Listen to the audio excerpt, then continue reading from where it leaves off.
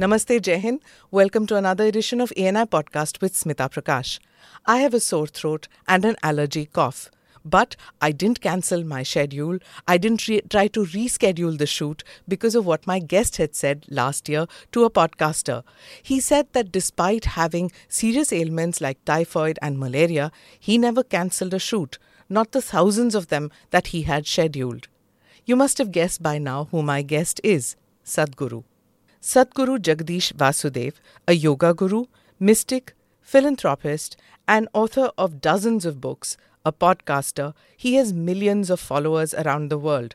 Sadhguru has been awarded the Padma Vibhushan, the second highest civilian award, for his contributions to spirituality and humanitarian services. Sadhguruji, pranam. Namaskaram. Namaskaram. Thank you so much for coming on our podcast. I'm very honored that you're here. A whole host of topics that I want to speak. I spoke to you about a year ago. We were just coming out of, the pandemic at that stage. So most of my questions were about how to cope with grief and what tools we can, we can employ, and your guidance on that, on how we can come out of it. But today, I want to ask you so much more.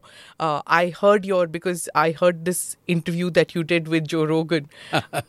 And I really, really liked that podcast. Joe is a wonderful guy. He's one of those guys whoever comes to him, he lets them speak.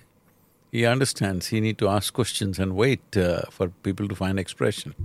It's not a shoot and scoot kind of thing. It's very nice that way. But even his questions on mysticism and all that… Unfortunately, I could not address his inquiries about mysticism because that was just pre-Save Soil movement. I went there mainly for that purpose, to create support for that. So I kind of avoided those things because, people make controversies of all these things. Yeah, but still, I think you explained many questions which, people who don't understand much about what is the difference between spirituality, between being religious, between seeking, between knowing. You kind of explained that beautifully in that. So those who haven't seen it, please log on, and it's a very long one. You can get it on Spotify. But of course, today, in that podcast, you spoke about the concept of heaven. In all religions, there is a concept of heaven. In many people feel that this life is a preparation for the next life. But if you say that to the children today, they look and say, what? Nonsense. That's not true. See, the greatest crime committed on this planet is the idea of heaven. Because the moment you tell someone, this is not the place to live well, there's another place where you're going to go and live well, it's a crime against humanity. Really? It is. Because you're making sure people don't live well here, they'll wait to live well elsewhere. I'm asking, do you have any proof that you're not already in heaven and making a mess out of it? Yeah, there isn't. Or hell. That's up to you. So essentially, human experience can be either like heaven or like hell. So people say, they come to the yoga center and say, oh, Sadhguru, you've created a heaven. I said, don't say that. This is planet Earth and it's the most beautiful place that we know. Don't say that another place is there which is more beautiful than this, which is better than this. This is because you're living badly. You think there's another place where you will go and live well. All the sort of people that they say they went to heaven, I don't want to be in their company. Yeah, true. I know. But you're talking about thousands of years of prophets and gurus and yogis who have been telling us that… No. Don't blame the yogis. Yogis never talked about going to heaven. It is only… the heaven idea is a very Western idea. When I say Western, I'm talking West Asian idea. Oh, okay. Otherwise, there is no heavenly business here. Here, you've always been told your life is your karma and you have to make it happen the way you make it happen, and there is a possibility of life being cyclical, and you can transcend the cycles if you wish, or you can go through the cycles. Nobody said you're going to heaven and permanently be there in one place. I'm saying, suppose I will send you to the most beautiful resort on the planet, but we will picket it in such a way that you can't cross it. You have to live there only, forever, not for your lifetime, forever. You think it'll be great? It'll be just like any prison, all right? True. So this is the idea of heaven. It's supposed to be very beautiful, but once you go there, there's no way out. I don't want to go there. Yes. That brings me to one question which I was going to ask later. You're one of those who has broken stereotypes, of a guru, of a yogi, of a mystic person who, extricates himself from the worldly life. You dance, you sing, you play golf, you motorcycle, you travel the world, you wear lovely clothes. That lovely? It is. It is very pretty. Thank you. You seem to… I design my own clothes, I want you to know. Okay. It's from natural fiber, I can see. Yes, that's a part of my mission. Save the Weave is one of the projects that we are doing. Okay. To bring back natural fiber, because one of the worst kind of pollutions that is happening is because of the clothing.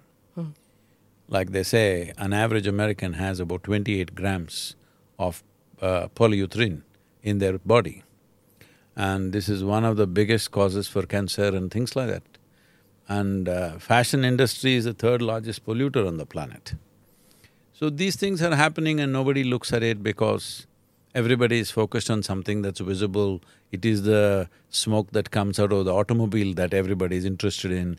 Everybody is interested in that lowly plastic bag which is floating around. I'm not saying they should not be fixed.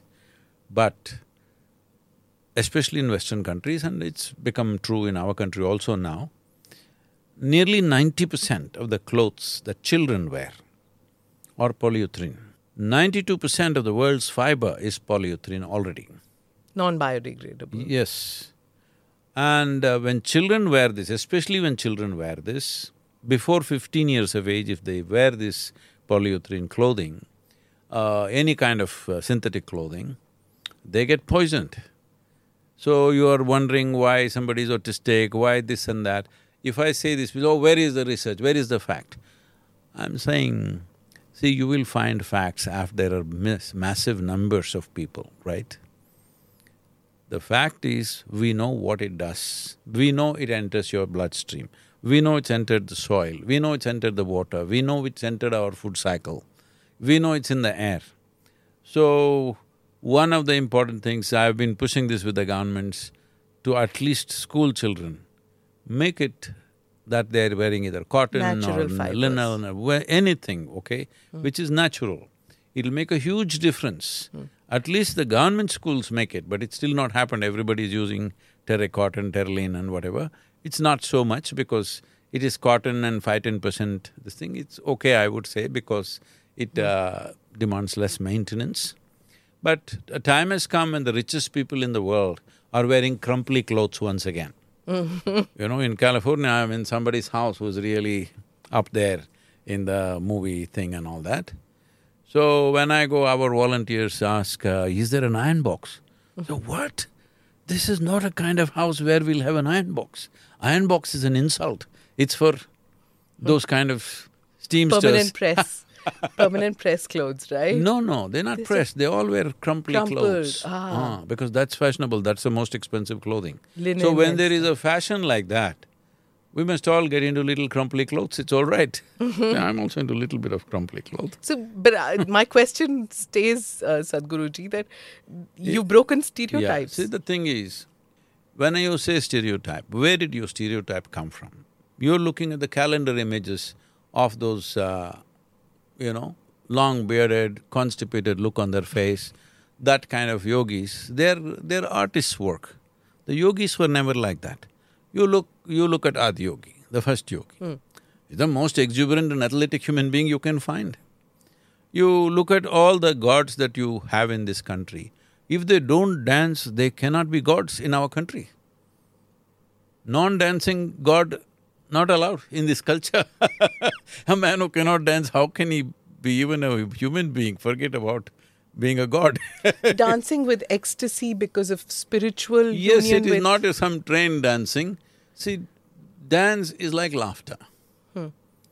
When you're bubbling with joy, you laugh, all right? It's not like you're trained to laugh. Naturally, it comes to you.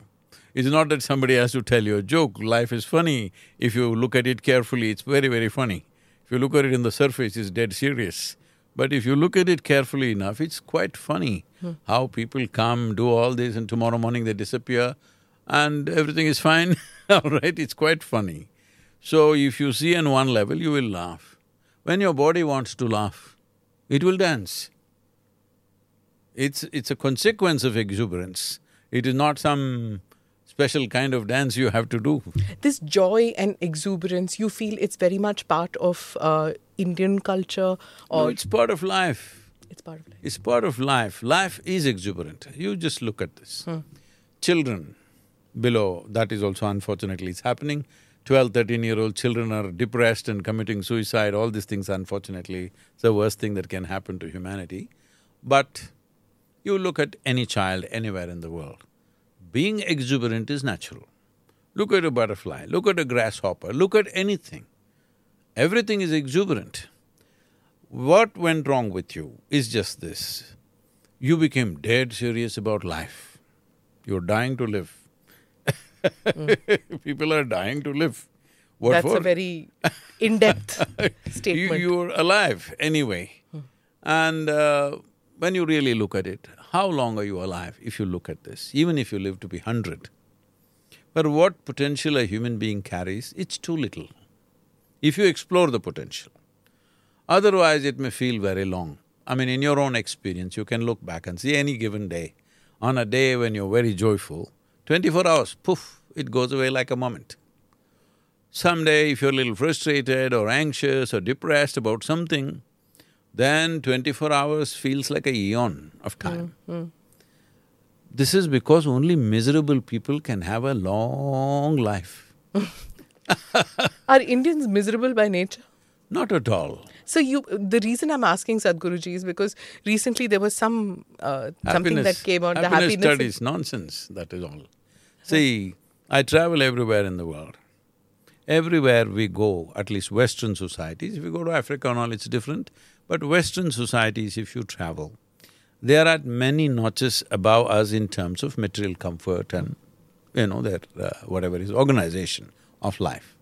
But they will all, in the evenings after the drink, they will all be laughing. During the work, can they laugh? When they're driving, can they laugh? Most of them can't even smile, okay?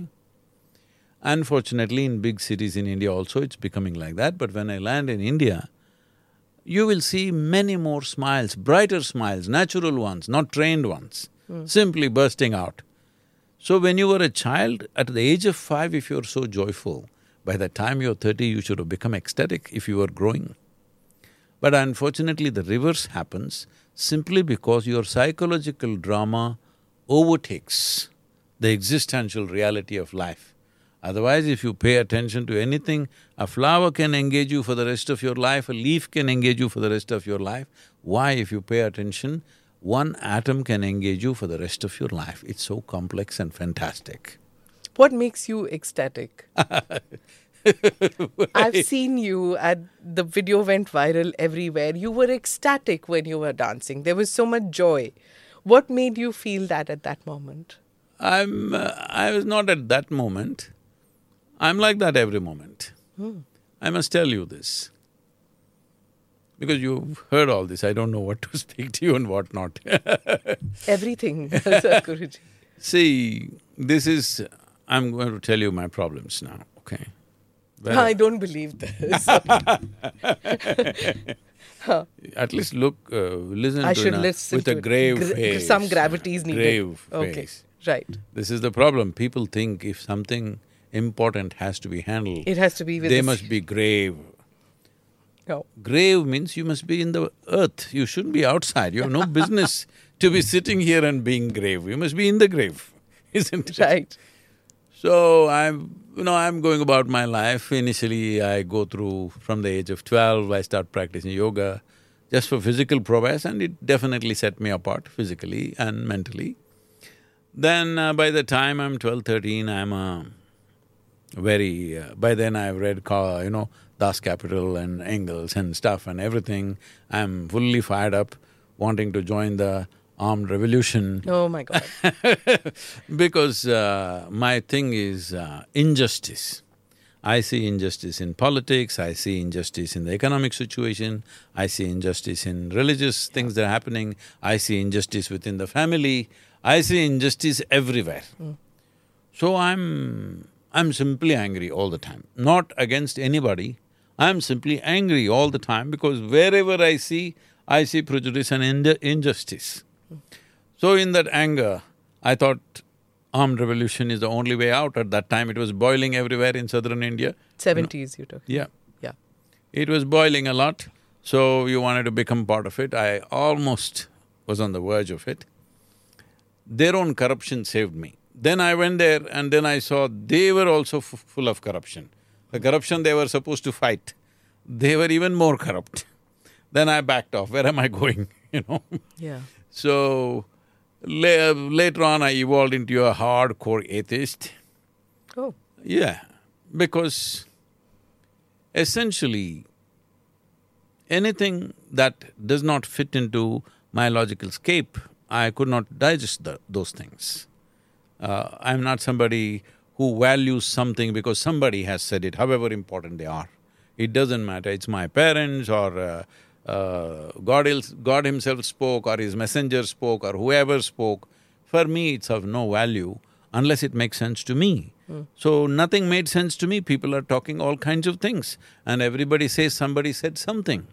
So essentially what this means is in their minds, the authority is the truth. For me, the truth is the only authority. From then to now, it's still the same thing, nothing changes for me. That is very deep, yes. Truth is the only authority I have. I don't value any authority. So, naturally becoming atheist is natural when you think logically, logically certain things fall into place, rest of the things don't fall into place, so you keep on discounting everything that doesn't fall into logical space.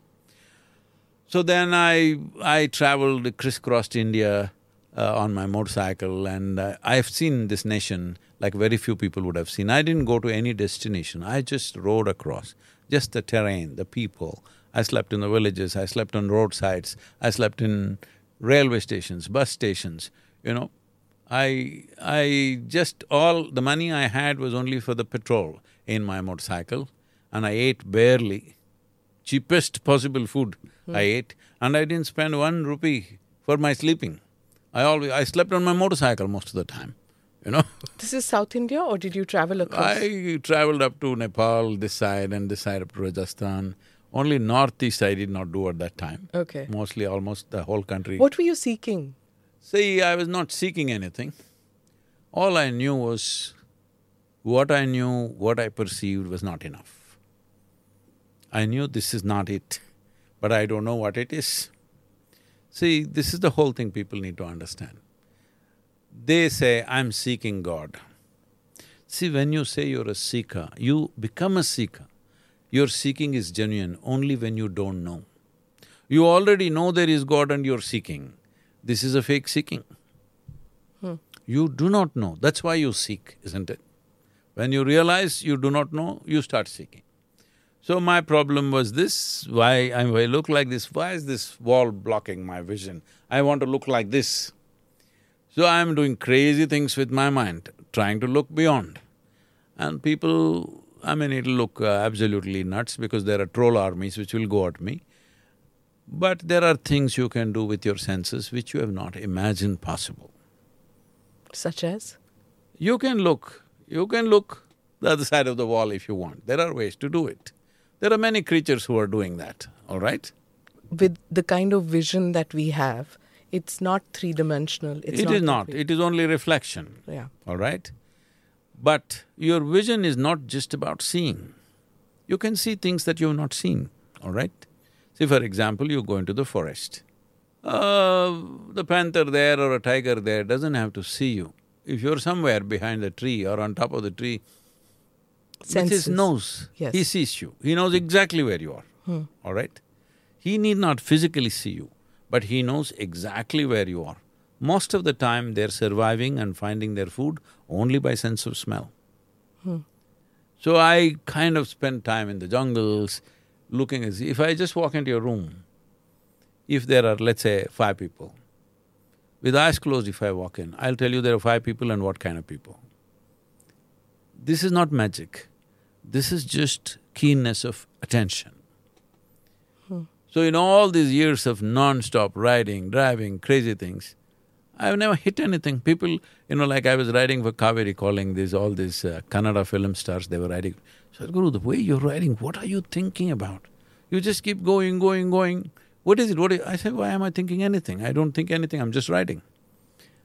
But if there is one rule that you follow when you're riding, what is it? The only rule that I followed is never collide with anything, and still now I have not. Okay, knock on wood, that's good. Okay, you still ride? Yes, Okay. I ride long distances. You're saying that you were not seeking anything, but were you… No, I'm not saying I'm not seeking anything. I'm seeking, but I'm saying if you already know what you're seeking… Did you know? No. If you already know, you're not a seeker, I'm saying. So what were you honing? What skills were you honing, or what was happening then? I felt kind of caged inside the body. I thought this is too limited. There must be something beyond. I don't know what that is. I did not grow up in any spiritual or any kind of culture, tradition. It's a very agnostic family. There's no enforcement of religion or anything with us. So, only thing is they want us to educate, which I refuse to do. So… But you did go to school and college and everything, and you did get education. I went in the direction of the school and college. Okay.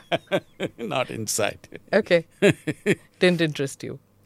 No, I spent time in the libraries, but I never really sat in classrooms much, both in school and college. Okay. Very rarely I went there. So, the important thing is, human beings have assumed too many things. You can call it society, you can call it religion, you can call it education. It's all full of assumptions. So essentially, even in school, when you went through school, they rewarded your memory. They never rewarded your attention, isn't it? This is a basic mistake we have done with humanity. We are not rewarding the attention. It's the human attention which opens up doors. Human memory, you call that knowledge, but today artificial intelligence is coming, computers are coming. What the hell will you do with your memory? Right now they're all feeling insecure, what about our jobs? I've been saying this for years. Anything that you can grasp as data, analyze and express, a machine can do better than you. I've been saying this for over 25 years. But now it's becoming a reality, all the academics, others wondering, what will happen to us? You will have no job and it's fantastic. The teachers have no job, it's really fantastic, isn't it? Why would you say that? Why not? I'm saying, see, this happened in 70s. I remember this so well. In Mazagon docks, they installed the first gantry. At that time, 125,000-ton ship was the largest ship. They would take 24 to 28 days to unload one ship, the coolies going up and bringing things. When they put the first gantry, they said, what are we supposed to do? Our muscles, what are we supposed to do with this? And they went on strike. They closed down the docks for many weeks or so. At that time only wondered, what are these guys doing? So, now there are gantries in every port. 250,000-ton ships lifted, are emptied within 24 hours, Correct, all yes. right? So, what are all those coolies doing? They're obviously doing something else. So, these intellectual coolies also will find something to do. Sadhguruji, in that Joe Rogan show, you spoke about some mystical happenings which happened when you went to Kailash Mansarovar. What is it that you saw there at that 2:30 a.m. that you saw, which you thought that there was something that happened? Could you tell us what happened at Kailash Mansarovar? See, there is a phenomena that maybe a lot of people are unaware of this. When lightning happens, it's possible 20% of the lightning will be going from earth to sky. Most of the lightning is coming from there. Up to down, yeah. About 20% could be happening from earth to cloud. That's not what it is, it's not lightning. What's happening there, all I have to admit is, I don't know, really. It's just that you see certain things, This is the most incredible thing about creation. Even if you are here for 1,000,000 years, still the damn thing will surprise you and freak you. Because people have been telling me about this Kailash and this and that. I'm not a pilgrim kind of person. For me, if I close my eyes, I'm done. That's my pilgrimage. But everybody's saying, I thought one-time trip we will make to Kailash. Oh my God, what it is, unbelievable. Really? Oh yeah, it's the most incredible thing on the planet. So it is essentially… this is a tradition where when people realized something, very difficult to find somebody who will be able to receive that. So how to store it? The need to store it. If you articulate it in words, it'll be all misunderstood. People will make fantastic stories about it and lose the whole thing. So, one way of storing it is they will find a space which is hard to approach but not impossible to approach. When I say this, they would store it in a place like Kailash but not on Mount Everest. That is nearly impossible to get there. But not a place where there's too much of human traffic. A place where it is secluded, where those who really want to go can go. Common people who are now curiosity seekers cannot easily go. Today, of course, we are flying in there and everybody is driving in four-wheel drives and getting there, that's a different matter. But in those days, if you want to go to Kailash, it's a arduous journey, it's not a simple thing. And there's the China factor. No, there was no China factor at that time because people… there is history of over 12,000 years. Tamil devotees have been going to Kailash from southern India for 12,000 years. Imagine a Tamil man, all right? In that cold weather. No down jackets, no thermal this and that, nothing. Maybe at the most he picked up one woolen rug somewhere. And rain and cold and snow and works, walking 4,000 kilometers and going and coming back. Something should fire them, isn't it? Yeah. This is not for livelihood. There's no gold out there to go in search of that. Is it just abode of Shiva, that's why people went? See, when we call it an abode of Shiva, see, why is somebody valuable to us? After over 15,000 years, why is one man valuable to us? Because of what they offered to us, isn't it? So many people would have lived in this 15,000 years, we don't care whether they existed or not. We don't know where they were, what they did. But why do you remember one person? Because of the knowledge base. This knowledge base was offered in many ways. Why we built this Adiyogi 112 feet is because of this, because he offered 112 methods as to how a human being can attain to their ultimate nature. When I say ultimate nature, let's put it in modern language. See, today you are who you are. 30 years ago, did you have the same skills that you have today? No. No, isn't it? So, 40 years later, did you have the same skills that you had at 30? No. No. So, there is something that you evolve. I'm not just talking about profession. I'm saying as a human being, you can hone yourself slowly if you work on it. Some people never do anything, they think once they finish their high school, they're done. Yeah. But others hone themselves either with work or with study or with sadhana. One way or the other, people are… some kind of sadhana they're doing, isn't it? You may be doing journalistic sadhana, somebody may be doing political sadhana, somebody may be doing spiritual sadhana. Some sadhana they're doing to constantly evolve themselves to the next way of being. So what would be the ultimate of what you're doing? Now, if you sit there and you know everything that I will say before I say it, this is ultimate journalism, isn't it? My job is to question all the time. No, but I'm saying for every question, if you… know the answer. if you know what is there, then… It's death of my career.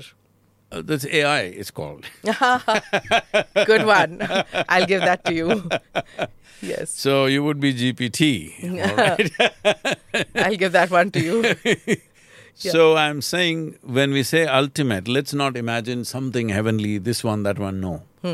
A human being can rise in… I'm taking you as an example.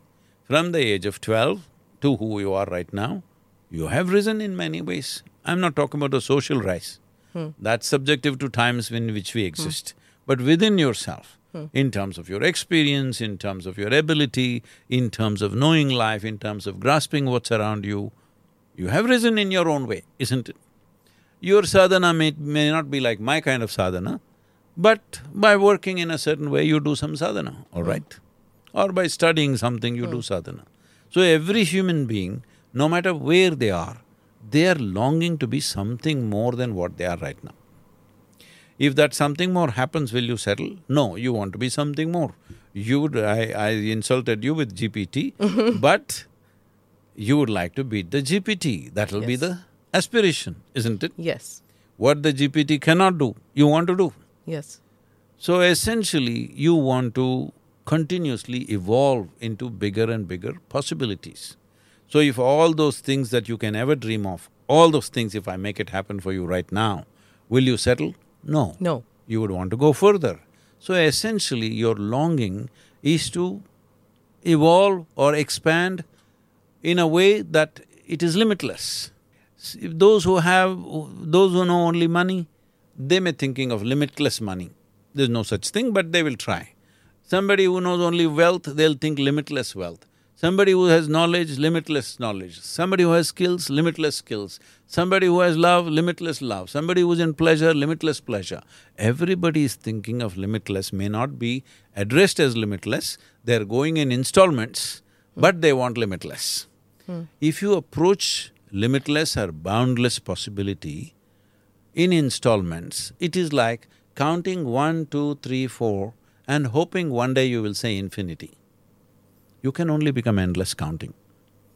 So when you realize this, you see the problem is not in something else, the problem is in your own faculties, how you see, how you hear, your ability to do… Body is a great possibility, but it's also a cage. Did you feel that people who go to Kailash Mansarovar get this realization? Did you feel when you went the first time that you were able to realize your insignificance compared to the magnificence of that place? Very few people can go there and come back without being overwhelmed. Very few.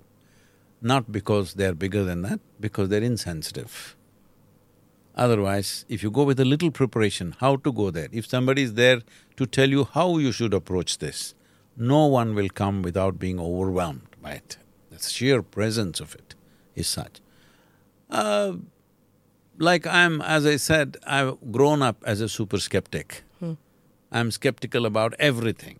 I don't trust anything around me except what I see and what I perceive. But if you go by your limitations of perception, I was just talking about the wall, it's a limitation. This is only 8 feet away from me, but I can't see beyond that.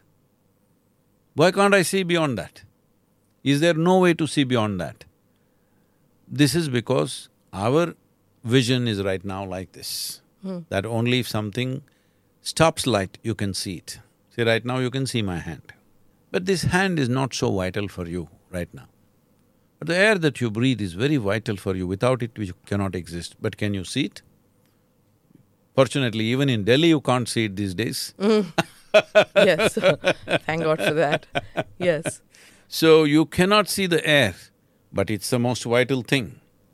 You cannot see many things which are the most fundamental aspects of your life. So essentially, spiritual process means making an attempt to see that which does not stop light. That's why it's called enlightenment.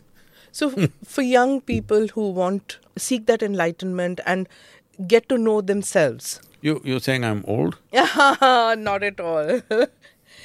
You are experienced in so many different ways. You give the tools and you teach the tools. But suppose a person cannot get away from their regular life and from their day-to-day life. What would you say that? We can teach them where they are. That's why the miracle of online is there. So, see, we are delivering the inner engineering program, the preparatory part, 7 sessions online for quite some time, already 12, 13 years. But we were always hesitant to do any initiation online because the problem is not doing it online, the problem is the recipient. How will they be? Will they be focused? Will they be there completely, or will they misuse it? Will they harm themselves? This is the issue. How can they harm themselves with it? See, anything powerful, if you don't handle it right, it can harm you. If there is something has the power to transform your life, you must understand if you don't handle it responsibly, it can also hurt your life. Electricity is fantastic, it's making our lives. You love it and you put your little finger in that hole, you know it does something else to us. So anything that is powerful enough to transform your life always has the flip side to it if you don't handle it right. This is why the commitment, we go on pushing for that. But now we found a way that we can proctor thousands of people at a time. 6,000 is the limit we have right now because of some technological reasons, but we are seeing how to make it 25,000. We proctor every one of them in their homes. 25,000 at a time? We could do that. So, right now we're doing 6,000 at a time. So, volunteers, hundreds of volunteers are sitting the full day and proctoring those people. They have images of all those people on their screens and proctoring them, helping them through, making sure they're focused, making sure they don't do anything wrong. Because how do you have so many volunteers, Sadhguruji? Because there are skeptics who will say that you hypnotize or there's some magical element to you. What is it? You don't, as you said, you don't take out gold chains, no vibhuti coming out, nothing of that sort is happening. So how do you get people to do this? See, you need to do a miracle only if you don't realize that life is such a miracle. Right now you're sitting here. You think this is your AI studio and this and that, whatever images you have of it. But you are sitting on a tiny little mud ball called planet Earth, in the middle of nowhere. Neither the religious people nor the men of science know where the cosmos begins and where it ends. In the middle of nothing, spinning and, hurtling through the space, this damn little mud ball, in this you're sitting and so confidently handling everything. I'm not, I'm asking you. No, I'm not. I'm saying you're doing you things and I'm doing things, everybody's doing things, right? I'm saying nobody has a clue where the hell are we going right now? Which part of the galaxy are we in? Where is this planetary system going? Is it going to collapse next moment or will it collapse after 1 billion years? You don't know, right? You have no clue. But still everything is going fine because we limit our perception and make ourselves a little secure. That security is meaningless to me. I'm always opening up the thing. I'm always, almost on a daily basis reminding them, hey, you will die one day, what is it? You're not negotiating death, you're only negotiating the time to die, isn't it? Hello? That fear of death is something which can be weakness and it can be a strength too, right? No. Why is fear a strength? Fear is never a strength. It can motivate you towards positive action. No. I'm fearful of dying tomorrow, so I will work today much more to make my day. Why should you work like that? See, this is like in the villages. If they want to make a donkey run or something, these are cruel things which would have been done by village boys. They will, in the Deepavali time and all, they will tie some crackers to the tail of the donkey and the donkey runs faster than a racehorse out of fear. Is that the way to go in your life? So fear of death makes me do right things. Why? Why the sense of life can't make you do things? So you're asking why so many people are volunteering, doing what they're doing, especially young people. If you come to the yoga center, many of them are with me for over 25-30 years. They came when they were 18, 20 like this. Today, they're just entering their 40s or 50s, in that stage they are. Why is it? Means it's just this, that the seed of life is always being suppressed by the social norms and education. Everything is trying to… like you're saying, see, you're saying this not by yourself. You somewhere believe it's only the fear of something which will make you be right. Fear of death, fear of hell, fear of punishment, right from kindergarten with the stick and cane and whatever nonsense. Fear of punishment, fear of pain, fear of suffering is the only way you can be fixed. The whole term God-fearing. That's what. You fear everything and naturally you fear God also, all right?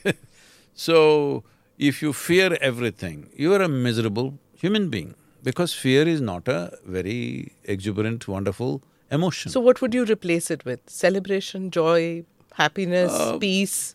What? No, it's not like that. See, life is not a philosophy, life is a phenomenon.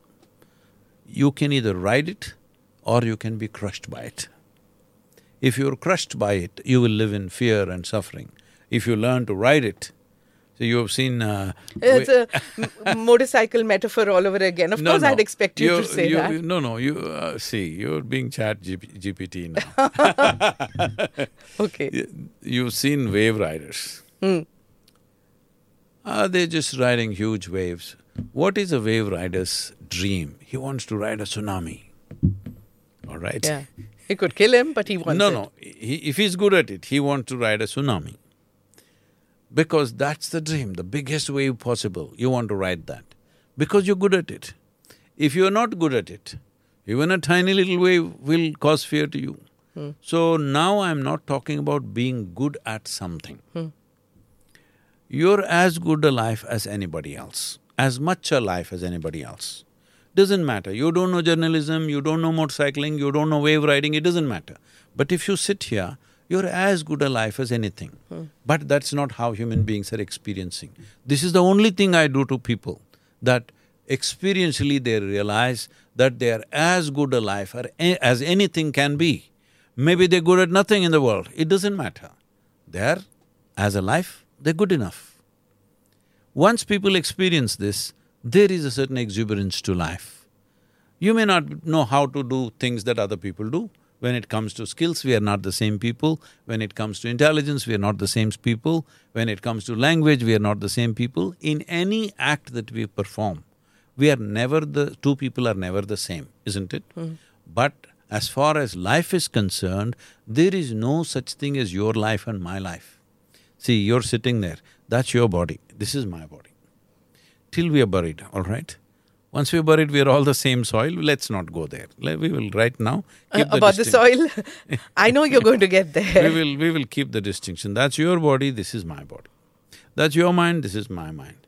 Here and there, my mind, your mind may overlap and we may be okay, but still that is your mind, this is my mind. Sure. But there is no such thing as your life and my life. It's just like if you and me sit here and blow soap bubbles, that's my bubble, this is your bubble. If it goes poop, then you don't say, this is my air, this is your air. This is the nature of life.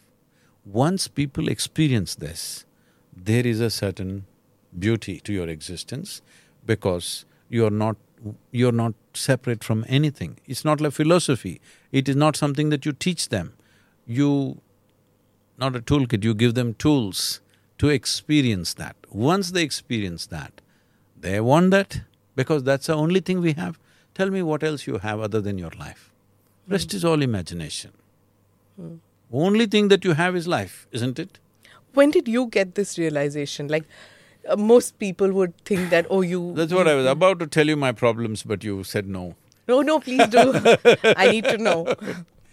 This… after all these things, then I rode across and they stopped me at Nepal border when I went on my motorcycle. I was just… Did you look like this with the beard and… No. Maybe on riding I won't have shaved for 5 days, 10 days, but that's about it. You were not Sadhguru at this stage? No. Okay. Even now, within myself, I am just me. Okay. People call me Sadhguru according to their experience. So who stopped you at the border? The authorities, they stopped me and they asked for a passport. I was nearly 20. I did not know what is a passport. Today children will laugh at me. I really did not know what is a passport because I've been riding since I'm 12. The moment I became 18, I got my driving license, I thought this is it. I'm going everywhere in the world. I want to just ride away. So they stopped me and this passport. I said, what is that? I didn't know. Then I came home and looked up what is a passport, and first thing is I got my passport because I want to ride away. Then I realized I need money. Then I started some businesses. One after another, everything became successful. When everything that you're doing is successful, you start thinking the world is going around you, not around the sun, True. So I'm in that state of cocky confidence Because everything I do is successful, everybody's clapping their hands and everybody says, oh, is this, that, this, In the family, when you're successful at a very young age, everybody thinks you're some super nonsense. I'm not talking about money like today, they talk in 2 months, they talk of $10 billion, $100 billion, not that kind. Yeah. But for those days in a small town, it is successful. Right. Or that kind of success. So I'm already into half a dozen enterprises, all working well and things happening.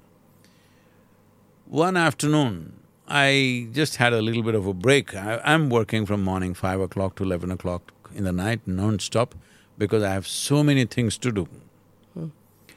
And the best part of this work is I need to go from here to there to there, so zipping around on my motorcycle and doing all this. All kinds of crazy enterprises I did, everything worked fortunately. So this afternoon, I just had about an hour and a half break. In Mysore city, this is the culture that for those days at least, if we want to test our motorcycles, we go up Chamundi Hill. If you want to party, we go up Chamundi Hill. If we fall in love, we go up Chamundi Hill. If we fall out, we have to go to Chamundi Hill. Okay. If we have nothing to do, we go to Chamundi Hill. So I had nothing to do, unthinking, I didn't think of going there. Simply I rode and I ended up on Chamundi Hill. So I know this hill very well, I've camped there, I've spent days and nights in Chamundi Hill. I know every rock, everything. So there's one of those rocks which is west-facing of the Chamundi Hill. I parked my motorcycle, went up and sat. It's around 3:15, 3:30 in the afternoon. Like any other day, I just went and sat. My eyes were still open. After some time, I didn't know what happened.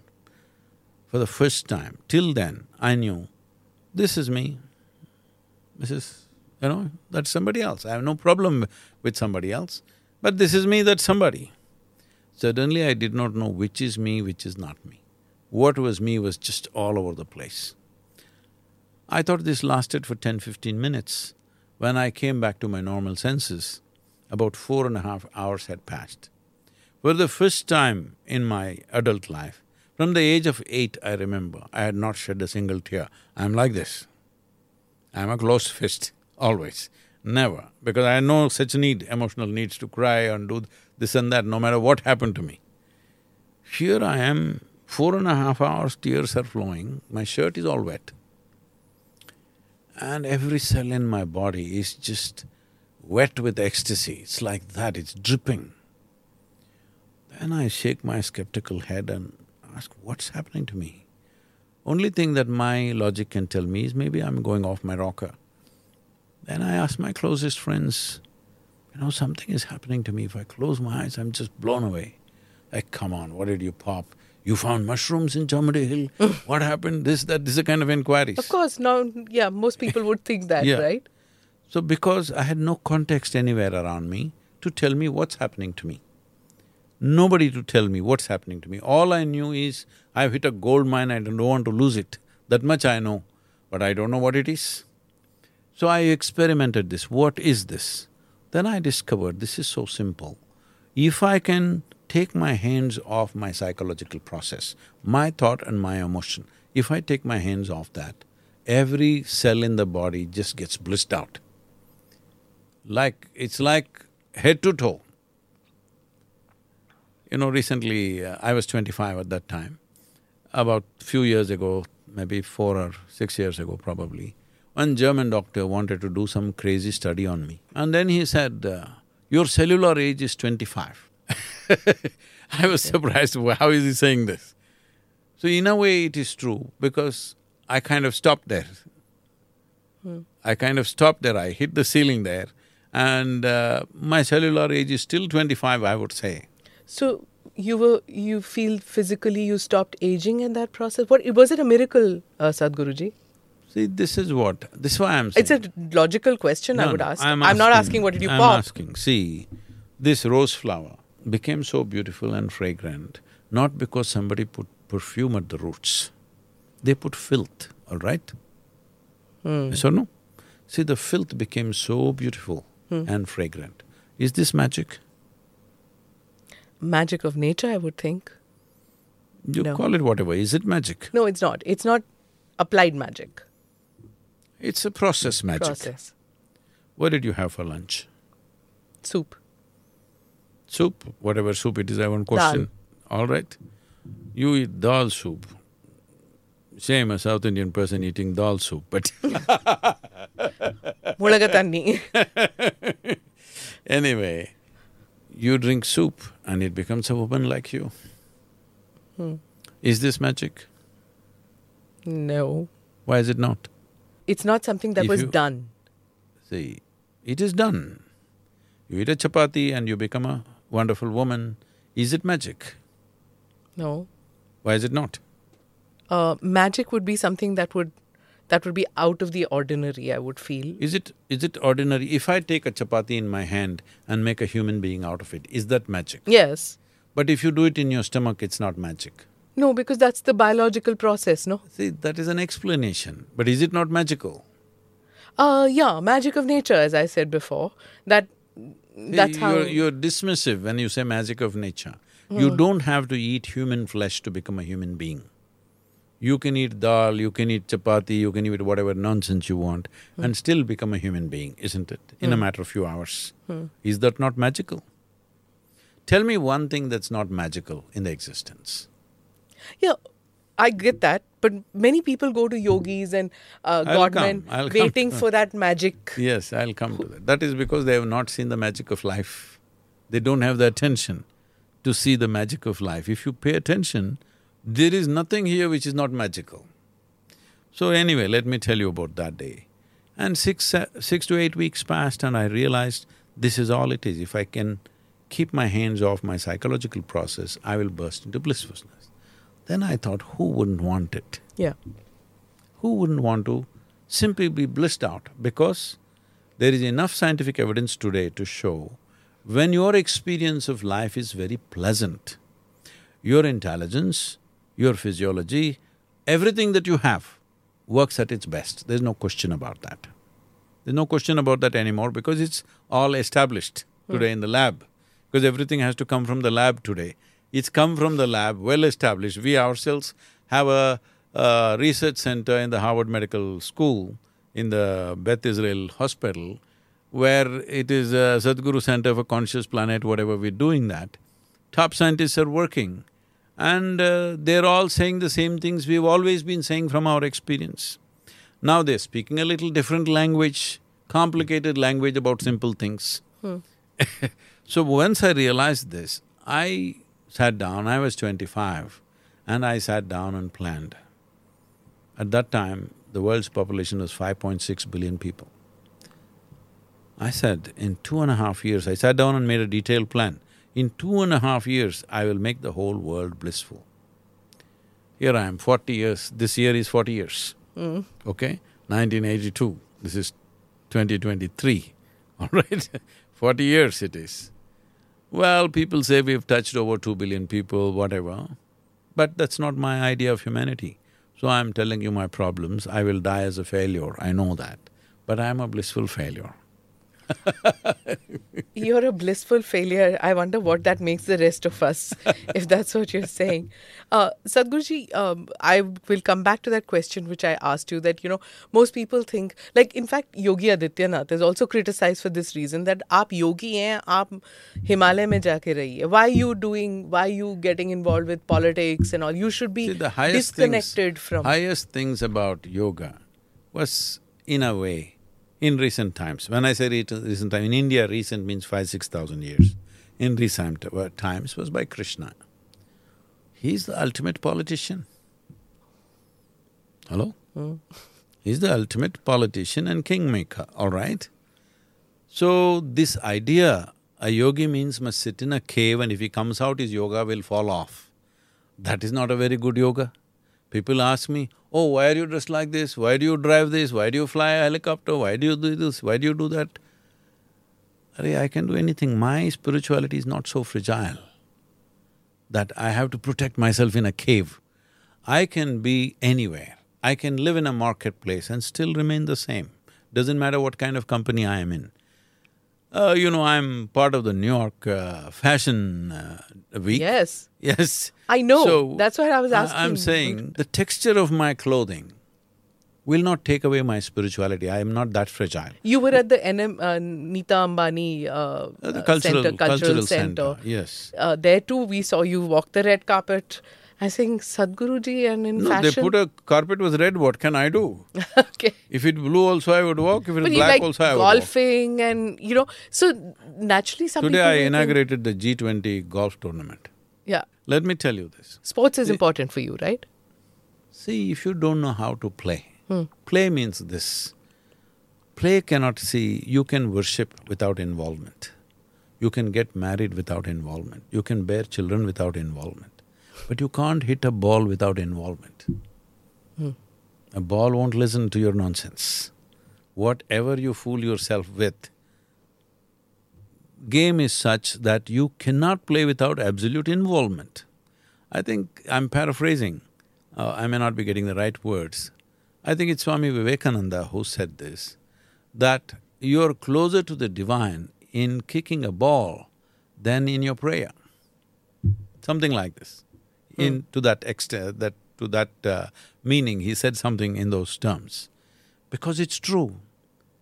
You can learn the mantra and go on saying it, thinking about 100 other things. But you can't… if you think about 100 other things, the ball won't go where you want it to go. That's a good thing about a ball, Yeah. Where So- you hit in the concentration. Yes, When you do without involvement, it'll not happen. This is the fundamental. Without involvement, you will go without knowing nothing about life. Sadhguruji, when you went to these places like the fashion place and you went to the Ambani Center, you play golf with people, some people think that, that you're close to very powerful people. That very successful, rich people are around you, and that's how you become a magnet for successful people. Is that No. true? See, why would I come to Delhi and go to the slums in Delhi? 70% of our work is in rural India. Rural India is a slum, I want you to know. 70% of the work is in rural India. People who come to me, over 70 to 80% are all rural people. When I come to Delhi, of course I want to meet people who matter, who are either in positions of responsibility or something, otherwise how do you do work? So their problem is, their attention is only on them. See, I'm not trying to be commenting on any particular profession, but journalists particularly, they come to the yoga center. One film star or one minister, somebody is there. Their focus is only that. There are other 30,000, 40,000 other people. Your cameras never caught them. You never paid attention. The problem is with you, but you think I have a problem. I have no problem with a celebrity. I work in the prisons. I work with rural people, I work with tribal women, I work with anybody because my work is with human beings. What the hell they think of themselves is not my business. My business is human beings, whoever they are. Whom do you connect with easier? Rural folk or complicated city folk, rich folk? Who has more existential problems in your… And not just that, is it Indian American? Because you spend a lot of time in America. What about that, like in the West Coast? Do you feel that they take… like, I know one answer you gave said they go round and round and round to come to telling what their problem is, whereas in India, patak se they tell like that what their issue is. So, whom do you connect with more? I even connect with the grasshopper as I connect with the most loud one in my life. It's not any different for me because, see, this is the whole thing. We are misunderstanding the involvement of life to relationships. See, now if I spend 10 days in your home and talk to you, we may develop a relationship bond. Right. But when you sit here in front of me, not because of who you are, because you're sitting in front of me, if you ask me who is the most important person in your life, I'll say it's you. Yeah. This is not because of anything, because this is how my attention is, this is how my involvement is. This moment, whatever is there, whether it's a flower or a grasshopper or a human being, my involvement is absolute. About the question is, this question of, if you are a yogi, you must be in a certain way. Why are you doing all these things? Let me tell you, because Buddha Purnami is coming, let me honor him for this. When Gautama was traveling, during the monsoon times, they would stay. Along with him, there are hundreds of monks. Everybody needs to be accommodated somewhere, everybody goes and stays in different homes. Even now, we do like this, our full-time volunteers are all supported by part-time volunteers. 8, 10 volunteers take care of full-time volunteer, their clothing, their travel, their food, everything is taken care of, that's how we do work. So they were also doing that a few thousand years ago, but they were doing the same thing, how else to do work? So monsoon time, they can't be traveling because they're traveling by foot, they stayed in one town. So one lady came to Gautama, she's a local courtesan, or to put it simply, she's a prostitute. And she comes and says, I heard that your monks are looking for residences, why don't you send some monks to me? And everybody had gone, 1 or 2 were left, Ananda Tirtha was left, and she looked at, why doesn't he come? He's a tall, handsome monk. She said, why doesn't he come and stay with me? Gautama said, by all means, Ananda can stay with you. So he told Ananda, please go stay with the lady. So he went to the prostitute's house. Oh, the whole town went agog. Oh my God, he sent a monk to a prostitute's house, what's happened? So when he went there, the lady brought nice silk clothing and said, well, you're wearing very rough clothing, let me wash it, you wear this. So he wore silk robes and he sat there. She played music, she danced for him. He paid absolute attention and watched her. People said, see, she's singing music, then what'll happen next, what'll happen, then imagine everything. Then after the monsoon was over, after a few weeks, the Ananda Tirtha came back to Gautama along with a nun. She turned into a nun.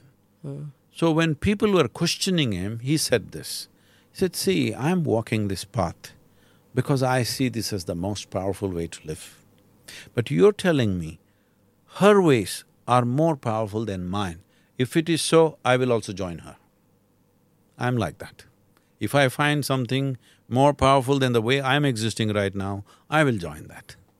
What is your existence right now? You lead very busy lives, you're constantly traveling, and you want to touch people's lives and bring that blissfulness that you experienced into as many lives as possible. Just trying to rub off my experience on people, that's all.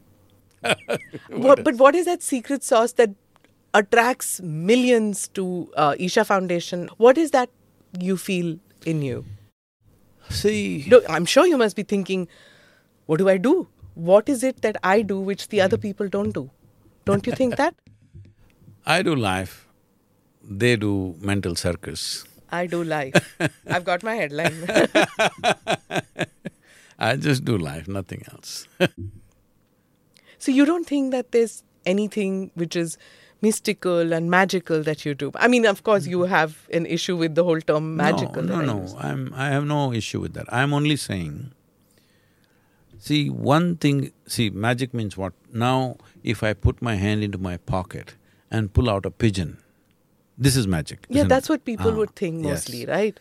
But if I was pull out a coming back pigeon… to that vibhuti and Yes. chains. If I pull out a pigeon and give it to you, you have a bird and I have a shitty pocket. That's that's all it is. What do you do with that magic? Now I can show you a different magic. If you come to the yoga center, I'll show you people who've been there for many years.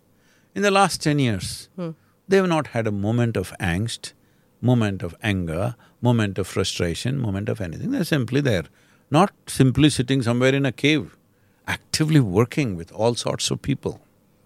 And still don't experience that.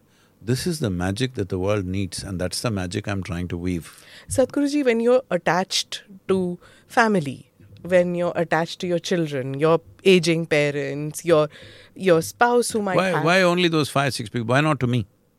Yes, but you're born into those relationships, right? To get into a your relationship… husband was not born with you, your children were not born with you. Society gave that, yes, correct. So when you… No, I'm asking, okay, why are you attached only to 5 things? Why are you not attached to the whole universe? What's stopping you? but that would mean disconnecting with those, right? No, why? Why? It's not so. See, right now, as I said earlier, now I'm looking at you, you are the most important life in my life. Right now, if I think, no, my daughter is more important than you, my friend is more important than you, why? Right now, you are the most important person because you are here with me. Because this is life. Now I'm thinking of my daughter, this is my psychological memory, right? When she's there, that's a different matter. So you are giving more significance to your memory than your experience. Lots of people say that 1 meal a day, everybody wants to know from you, of course, that how you're so fit. And is it 1 meal a day, which everybody, the mythology around you, the myths around you is that 1 meal a day, he eats only nuts, No. he's very careful, diets Not a at lot. all. I eat whatever I feel like eating. I'm not careful about diet. I'm not careful about anything. I'm somebody who lives like I could die today, always. So, I'm not by rule one meal a day, but generally I find for the type of work that I do, it's a busy day at the yoga center means I don't feel like eating in the morning, so I eat somewhere between 4 to 6 in the evening. I eat a full… When I sit down at the table, I don't like to measure and eat. I eat what I like to eat. Proper South Indian meal, properly I eat. So once I eat… Which is rice and sambar. Mostly 5 days, 6 days in a week, at least 5 days in a week, we eat millets. 2 days we may eat rice or chapati or something, but… And vegetables? Yes. Organically grown, I'm guessing. It's from the local marketplace, semi-organic. Okay. We are not growing anything because we wanted to support the farmers around us. Okay. So we contract them rather than we growing it ourselves. Recently, the Delhi Chief Minister made this comment when he said that, the Prime Minister's people tell me that he sleeps only 3 hours in a day. And that's why he's so grumpy all the time, because he sleeps so less. He needs to sleep a little more. So, what does yoga tell us? How much… is there a rule that you need to sleep this much? See, we must understand, sleep means it's the downtime for the body. It's the maintenance time. Suppose you have a car which needs 1 day of maintenance in 30 days, it's all right. But suppose it needs 10 days of maintenance in 30 days, better get onto the bus, isn't it? So right now, doctors have been saying, others have been saying, you must sleep for 8 hours a day, otherwise your heart will… this will go happen, that will happen. 8 hours a day means you're sleeping away 1/3 of your life. 24 hours, 8 hours you're sleeping 1/3. Another 2 hours could be going in other kind of maintenance of eating, bathroom, this, that, whatever. Because all these things are needed, bodily processes are a must, we can't be without it. So, if 8 to 12 hours are going in maintenance, when are you going to live really? It's not efficient way of living. So don't fix times like that. See how to make body more efficient, more energetic, more effervescent. Naturally, the need for food… See, right now, there was an ambassador car. I'm not making a comment about any brand, but because that brand doesn't exist, I think we can talk about it. I like how you go into automobile metaphors all the time.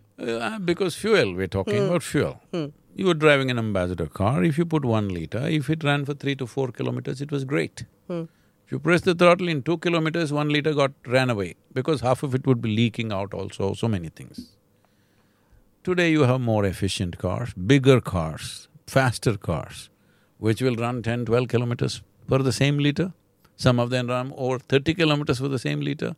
The hybrid ones running 45 kilometers for the same liter. What is this? Upgradation of technology and better maintenance. When I say better maintenance, less friction in the whole machinery. So you may think this is me, but actually this is a biological machine, isn't it? If you take away all the friction within, both food and sleep, the need will come down. It consumes less fuel, it needs less downtime. This is something you must do if you're interested in living. Because if you're sleeping, people say, I enjoy sleep. Nobody can enjoy sleep because you're not there. You enjoy the restfulness. Why are you not restful when you're sitting here? You're simply revving at a high RPM for no reason. And then you want to lie down and sleep because the body is tired. Tired, yeah. So it is not something that you prescribe. You work towards making the body very effervescent and alive. What kind of fuel would do that? How much fuel would do that? Then naturally sleep arranges itself. I never fix how much I must sleep. I've never woken up to an alarm. My girl just laughs at me, "You don't know how to set an alarm on the phone?" I said, "I don't need it." Do you have a phone? Yes, I have a phone. What do you do mostly with the phone? It's Make calls It's or… my office. It's your office. I don't go to any office. I handle everything on the phone today. You're such a social media sensation on YouTube, on Facebook, on Instagram. Do you check what do people see? What do people ask? What do people comment about you? I may not be able to see comments much. Here and there maybe, just to have a feel of it. Like, But every why do video… they like my sambar? That's what I said, there is a certain fascination about food probably because good home food is disappearing so fast Yeah. that people think it's something exotic that somebody can make sambar just in a camper. I'm making sambar in a camper that I'm driving during the virus time. Yeah, did you do that? I wanted to ask you, when you traveled for Save the Soil, when you went on your motorbike across the world, what was it about, food that you did? American food, you went to Egypt and you went to all those places, riding in the desert and all that. What did you do for food? There was a team organizing food ahead of time for the whole… because there was nearly a team of 27 to 30 people, photographers, videographers, and setting up… See, because we were not just riding. In these 100 days, I said 691 events. Yeah. That's phenomenal. Yeah, those events, organizing those events, there were people traveling with me or ahead of me most of the time. So they would have food ready at a certain place. It didn't always come on time, but I'm okay with food. I'm not like I must eat at a given time. Okay. Food and sleep never came to me. What about controversies? Do they bother you? See, the thing is I made myself like this, that somebody else will never determine how I am. Somebody else or something else never determines how I am within myself.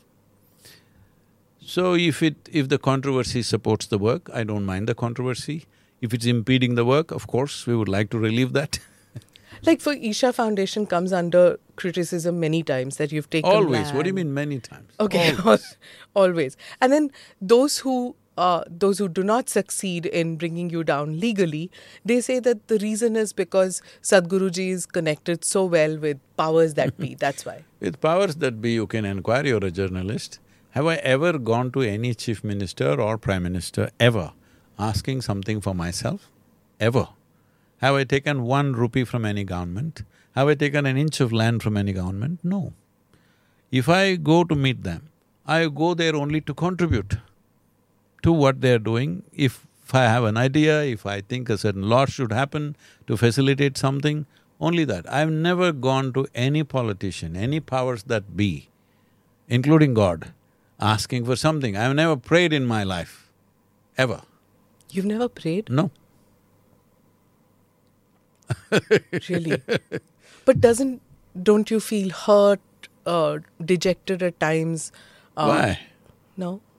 That's why I said nobody else decides what happens within me. Does Sadhguru need a guru ever? I had when I needed, very long time ago. And that's a different dimension altogether. People are right now…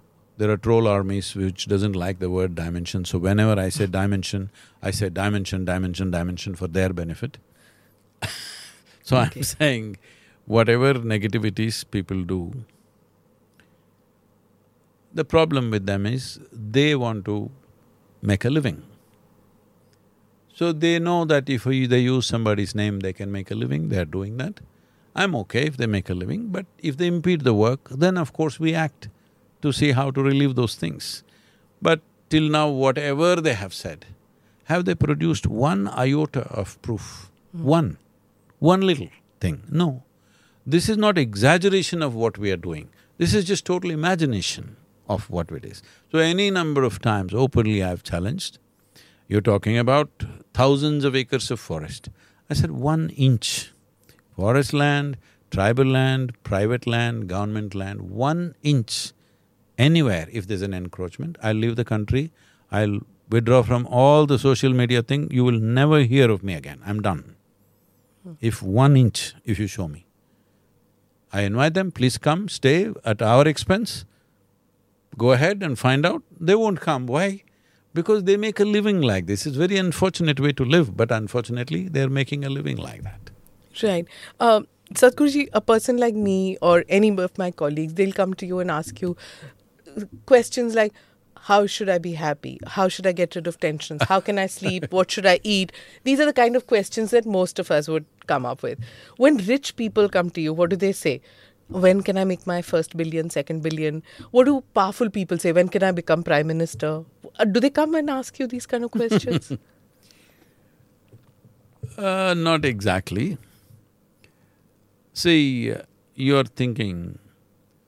See, a lot of people think you are very rich and powerful. Somebody who has nothing, looking at you, they're thinking that you are very rich and powerful.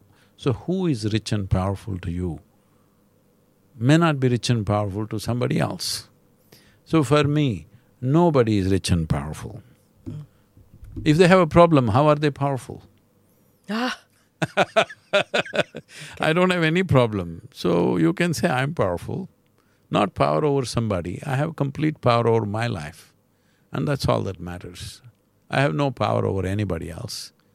But this is all that people want, that they want to be power over their own life. They don't understand that, and they think by conquering something, they're procuring something, acquiring something, it'll happen. Let me tell you this. Just before I started Save Soil movement, I was in United States, that's when this Rogan thing and all happened. I was campaigning for the… Trevor Noah also. Yes. And a few others. Some of them did negative hit jobs on me, it's okay. So at that time, I was meeting people, and one day I see one young man behaving like his tail is on fire. I said, hey, what are you up to? He said, Sadhguru, I want to make $1 billion, $1 billion. Oh, that's all? You come tomorrow morning, I'll give you $1 billion. Really? You'll give me $1 billion? I said, yes, tomorrow you come, I'll give you $1 billion. He had come with 8 of his friends. They were all sitting quietly. I said, see these 8 guys who are sitting quietly, I'll give each one of them $10 billion. Oh, Sadhguru, why Sadhguru? You're giving them 10, only 1 for me. I said, you idiot, just now you wanted only 1. The moment they get 10, you're miserable about the 1. So unfortunately, people have made themselves like this. They only enjoy what others don't have. This is the fundamental mistake about life. You don't enjoy what you have, you enjoy what others don't have. This is a sickness. You think it's joy. It is not joy. Joy is a natural exuberance of life. So whether you're a politician or a convict or a journalist or a man, woman, whatever the hell you are, you think you are all that, but essentially you're a life, either constipated or blossoming. Okay. Do people think that when they come to you for advice, do many people think that you can see the future? People try. These days they've given up because I know, they know by now that if they ask such questions where I will take them, they become GTPs, you know. They're predicting what I may say. So the important thing about my life is not about predicting your future, about empowering you to create your future. This is the most important aspect of this culture. Why this Sanatan Dharma is important is, here we have no sense of God, there is no the God in this country. We are a godless nation. We know the technology of God-making, but we don't have the God. All the people that you worship are people who walked the geography of this land. Shiva walked this land, Adiyogi walked this land, Krishna walked this land, Rama walked this land. They had all the troubles, or more trouble than you ever face in your life. But they're gods, no? No, we'll come to that. You can call them whatever you want. Essentially, they walked in human form on this land, yes or no? Yes. Were their lives just magical or full of trouble? Well, Look at Rama's life. Yeah. It's a Complex. serial disaster. See, suppose you are a queen of a kingdom. At the age of 19, you're coronated, and then they take away your kingdom and send you to the forest. One disaster like that you wouldn't recover, most people. Yeah, tribulations all his life. Most people wouldn't recover with one disaster. Yeah. Lost his kingdom, as if that's not good enough, lost his wife, then he goes out and battles and kills people that he doesn't want to kill, and then gets back his wife, and again some politics, and sends away his pregnant wife to the forest, never gets to see his children. Unknowingly, he almost killed his children. See, if you or me or anybody, knowingly or unknowingly, we killed our own children, in many grief. ways, that is the worst thing that you could do. Correct. He almost did it. Yeah. And then he never got to see his wife. She died in the forest. So this is not a successful life. But the important thing why we worship him is, no matter what happened, he remained the same, no angst, no hatred, no nothing. He even did penance for killing Ravana. Okay? Because this is the only thing that we value in this culture is freedom, liberation, mukti. When you're alive, if you're free from everything, you're not withdrawn, you're active but free. That is only one avatar of Vishnu, no, where this happened. In the others, in the other avatars, it wasn't that. It wasn't… See, what you call as avatar is Darwin's theory of evolution. This was not spoken recently. This was spoken, they say… Hello, welcome trolls, for what Sadhguru say. Adiyogi himself is supposed to have spoken this. Correct, yes. The first life, see what are the avatars, tell me? Matsya, Matsya avatar. Paraha. No, don't go there, one at a time. Matsya avatar, what does it mean? Fish. Water life. Yeah. Life, waterborne life. There was a time when hardly 10% or 5% of the land was land, rest was all water. So first life was naturally waterborne. What is next? Kurma, okay. So what does it mean? Amphibious life. Huh. Crawled out of the water, half on land, half on this, learning to live on land. That's what amphibious life means. Next is, among the many creatures, smaller creatures, they're ignoring and coming to mammals. The first mammal or the grossest mammal is a pig or a wild boar. Why I am saying it's grossest is even today, at least the ladies will say this, if a man is very crude, you'll say What he's a like a pig. Yes. So, something very basic means pig. So the most basic mammal is a pig, very rooted in its body, very hard to kill a pig, people don't understand this. It's not like killing a deer or a goat or something. Very hard to kill a pig, it takes a lot to kill the pigs. Because they're so rooted in their physicality. If somebody is very physical, you say he's like a pig. So the next thing is what? Narasimha. Narasimha, half man, half… Half man, half animal. Next thing is what? Vamana, dwarfed man. Next thing is what? Parashurama, full-fledged man but volatile. Kills. Yeah. Volatile. Next is what? Rama, peaceful man. Next is what? Krishna. Krishna, a loving man. Next is supposed to be a Buddha, a meditative man. The next one is Kalki. supposed to be a mystical man. Don't look at them as individual people. These are different stages of evolution. Just look at Darwin's theory of evolution. It is parallel to this in many ways. He might have gone at it with a different context. So Sanatan Dharma has an explanation, or a Sanatan view of life has explanations for life? Evolution. We're talking about evolution. See, there are places in our Vedas where they're talking about single-celled animals, okay? We're talking about evolution because we are a dialectical culture. We don't do anything in a way that it doesn't touch your life. We write our history that way, we write our science that way, because if it's not going to touch and transform your life, what is the point of any science or history? So this also is said in such a way that we are making it an embodiment of that stage of development and saying it is this person, this person. It is not about people, it is about different levels of evolution that happened. So next one is supposed to be mystical. Right now, even your technology is becoming almost mystical, isn't it? Right now… Unable to understand. No, is I'm that what you're saying, if a machine gets up and suppose you are a robo, I don't know. It could be. Or I could be. Why you? If somebody builds a machine just like me and talks like me, ChatGPT is answering all your questions, and you don't know, I finished the podcast and went home, and you don't know, it can easily be done. Yeah. We're not very close to that. See, almost 20 years ago, Mr. Honda, the Japanese, the Honda company chairperson said, by 2050, we will produce 11-member football team and they will win the World Cup. And they're not far from that. They can win the World Cup because you can make every player a Lionel Messi or the best in those different spots of the game. So, is this not mystical? It's manifesting also in a way, isn't it? It's mystical. We're getting there. See, we are always trying to separate this and that. Life is not in separation. Life is in unity, always. Sadhguruji, there's, the current Prime Minister has given this thing that India's on the way to becoming a Vishwa Guru. There are many people who are skeptical about these kind of things, that this is too much.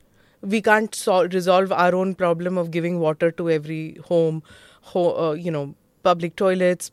We can't, these basic things we can't do. So what is this Vishwa Guru thing? Is he also doing this kind of thing, that which you said about Mr. Honda, which is, manifested, that once you have a goal, you achieve that? Do you think that there's a similarity?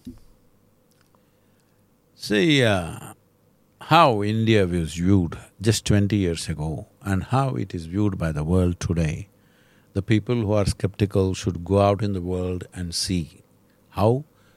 Indian means nobody even paid attention to you. Today Indians say, wow, you're from India, they say. 70 Fortune 500 companies have Indian CEOs. Most of the Ivy League universities have Indian, deans and things like that. This is not small. Because we took a historical beating in terms of invasions, we lost so many things. The continuity of our culture was lost, the continuity of knowledge was lost, everything was destroyed. Today they're slowly, certain, unprejudiced historians and scientists are looking at it and saying, almost everything that you call as science that came from Europe, the fundamentals came from India, the mathematics came from India, all right? Even the most simple thing that everybody study, what is this, these theorems that you study in high school, they all were here well before the Europeans did that. They traveled here, they took it, they dropped this thing and produced it in their own languages and said, we found it. But our problem has always been this, we never put ourselves out well. Our problem is, we don't have a packaging industry. We have products, we don't have packaging. But now we are learning to package it well. But at the same time, just 250 years ago, we were 30% of the world's export. That means we must be packaging it well also. It's been destroyed, systematically destroyed, all right? It's not just didn't get destroyed ad hoc, systematically destroyed by somebody who had a different intent. Fine, it's happened, there's no point being bitter about it, because bitterness will not kill them, it'll only kill us, Sure. all right? So today it's on an upsurge. It is a land of so many complexities. That's our strength, that's our problem. Do we have the brains and the patience to handle the complexity and take it somewhere? Or will we get tangled up in our own complexity? This is the important thing. For this, you need a leadership which is visionary, which has the necessary courage, which has the necessary ruthlessness to push in one direction, no matter who says what. This is needed in this country, otherwise this country will not get out of its pits. We are a plethora of problems, but we are a tremendous possibility. Today, everybody is looking at the possibility of India. Those who are here commenting about local, they're just involved in this local news mess that's going on, they don't understand how the world is looking at us right now. The world is looking at us one of the greatest possibilities on the planet. And we will be, I have no doubt about that. It is just that if we do this in a planned way, in a determined way, in a strategically Because one important thing Indians have been lacking is that we've always been accused of not having strategic thinking. For the first time, we are showing some sense of strategic thinking. We are a nation, we are a culture, we are a civilization who strategize 1,000 years later what we will be doing at one time. But Albert Einstein, when he came to India, whatever, I've always been telling people, he met the wrong Indians. He met some people, whoever he met, I don't know who he met. He said Indians can't think 15 minutes beyond where they are. I said, I keep telling people, he met the wrong Indians, he didn't meet us. All right? True. So, we have to change that. We need to bring strategic thinking, we need to go where we want to go, not wherever winds push us. Right. We need to go where we want to go. I think that determination the younger generation is beginning to show, the aspirations are such, they want to go where they want to go. This is not going to happen just like a dream. There is striving. There is a whole lot of striving to make this happen. Only question is, will you do it joyfully or miserably? That's your choice. Wonderful. And anybody who says that if somebody needs to sleep more, that's a political ambition, I think. Finally, Sadhguruji, we talked about where we are going, how we are heading. 2023, where is Sadhguruji going? Are you going to be in India? You travel so much. So where do you see home? You're such a global person. Do you see home as in India? And are you traveling this year? My home is within myself, so it goes with me wherever I go. Sometimes I like the food, sometimes I don't like, but it's like home. Sometimes food turns out well, sometimes it doesn't. Are you… do you have like you had Save the Soil, is there something that you're planning, the next project? Yes, we are in the process of crafting what is called as Conscious Planet Movement. It's a global movement. Even Save Soil movement did not happen under Isha Foundation, it happened under Conscious Planet, which is a separate foundation outside of the Isha Foundation. What Conscious Planet means is, see right now, there are many aspects. I don't want to go into detail considering the time. There is only one problem on the planet, the human being. If you and me are not here, what's the problem on this planet? There's no problem on this planet, everything is fine, isn't it? Right now, everything is a problem. Every natural happening that happens, we call it a calamity. If an earthquake happens, we die. If a flood comes, we die. If anything happens, if a spectacular volcano blows, we will die. Everything is a calamity in our understanding. These are all natural happenings which have always been happening for millions of years. So this has become like this because of the way we have constructed our own lives in a compulsive manner. Our own intelligence has become the most serious problem. Right now, people are talking about mental health pandemic. I know this will get me heavy trolls, but I must say this to them. If you do not understand your physical and mental health is your responsibility, the chances of you being physically, mentally healthy becomes more and more remote as time passes because of variety of reasons. Soil is very directly connected to your mental health. And physical health, of course. Mental health, I am saying, because that's the most fragile part of who you are, and that'll go off first. Physically, you're feeling this and that, somehow you carry on, you don't think you're ill. Something is… for most people, all their faculties are not fully functional, all right? But they carry on thinking this is how it is. But the moment the mental faculties don't work, you get clearly crippled. So that is beginning to happen. The recent CDC stats say, in America, 1 in every 3 teenage girls are depressed. When we are growing up, a teenage girl means she will giggle for nothing. There's no way to get her depressed. Joy was there. Simply exuberant, because that's the nature of life when it's blossoming in a certain way. Even a little donkey, you see, when it's at a certain age, it simply jumps around for joy of life, not for anything that happened to it, simply for the joy of life. Look at a puppy, how it jumps around. The same with human beings also. So adolescence is a time when your physicality and everything is blossoming, people are just giggly and bubbly. but today they're depressed, 1 in 3. This is dangerous. This is a dangerous proportion. 1 in 3 is depressed, means 1/3 of the population. You don't have enough psychiatrists to deal with that kind of stuff. No. There is no way you can do it. You don't have that much furniture, first of all. True. So, what is it? See, if you can conduct your thought process consciously, would you ever go mentally off? No. If you can conduct your emotions consciously, would you ever go off? No. So what is missing is consciousness. But what we are looking at is like this. Suppose this room is dark and I say, Smita, get this damn darkness out. And you start pushing it, kicking it, whatever, will it go? Turn on the light and it's gone. Yeah. So for compulsive behavior within ourselves, the only and only solution is consciousness. So this conscious planet movement, we're trying to build technology platforms to proctor people that our aim is 2 to 3 billion people should have a minimum of 12 to 15 minutes of practice that they will do, and we will monitor them for at least 1 year minimum, that they're actually doing it.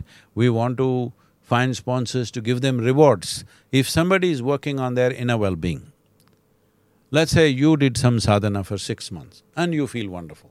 If you feel wonderful, all the people who work with you, they'll feel wonderful. True. Your family feels wonderful. True. The world will become wonderful. This is the only way. Yes. Without individual transformation, there is no global or universal transformation. Okay. There is simply no such thing. But this is the important thing, that human beings should become little more conscious.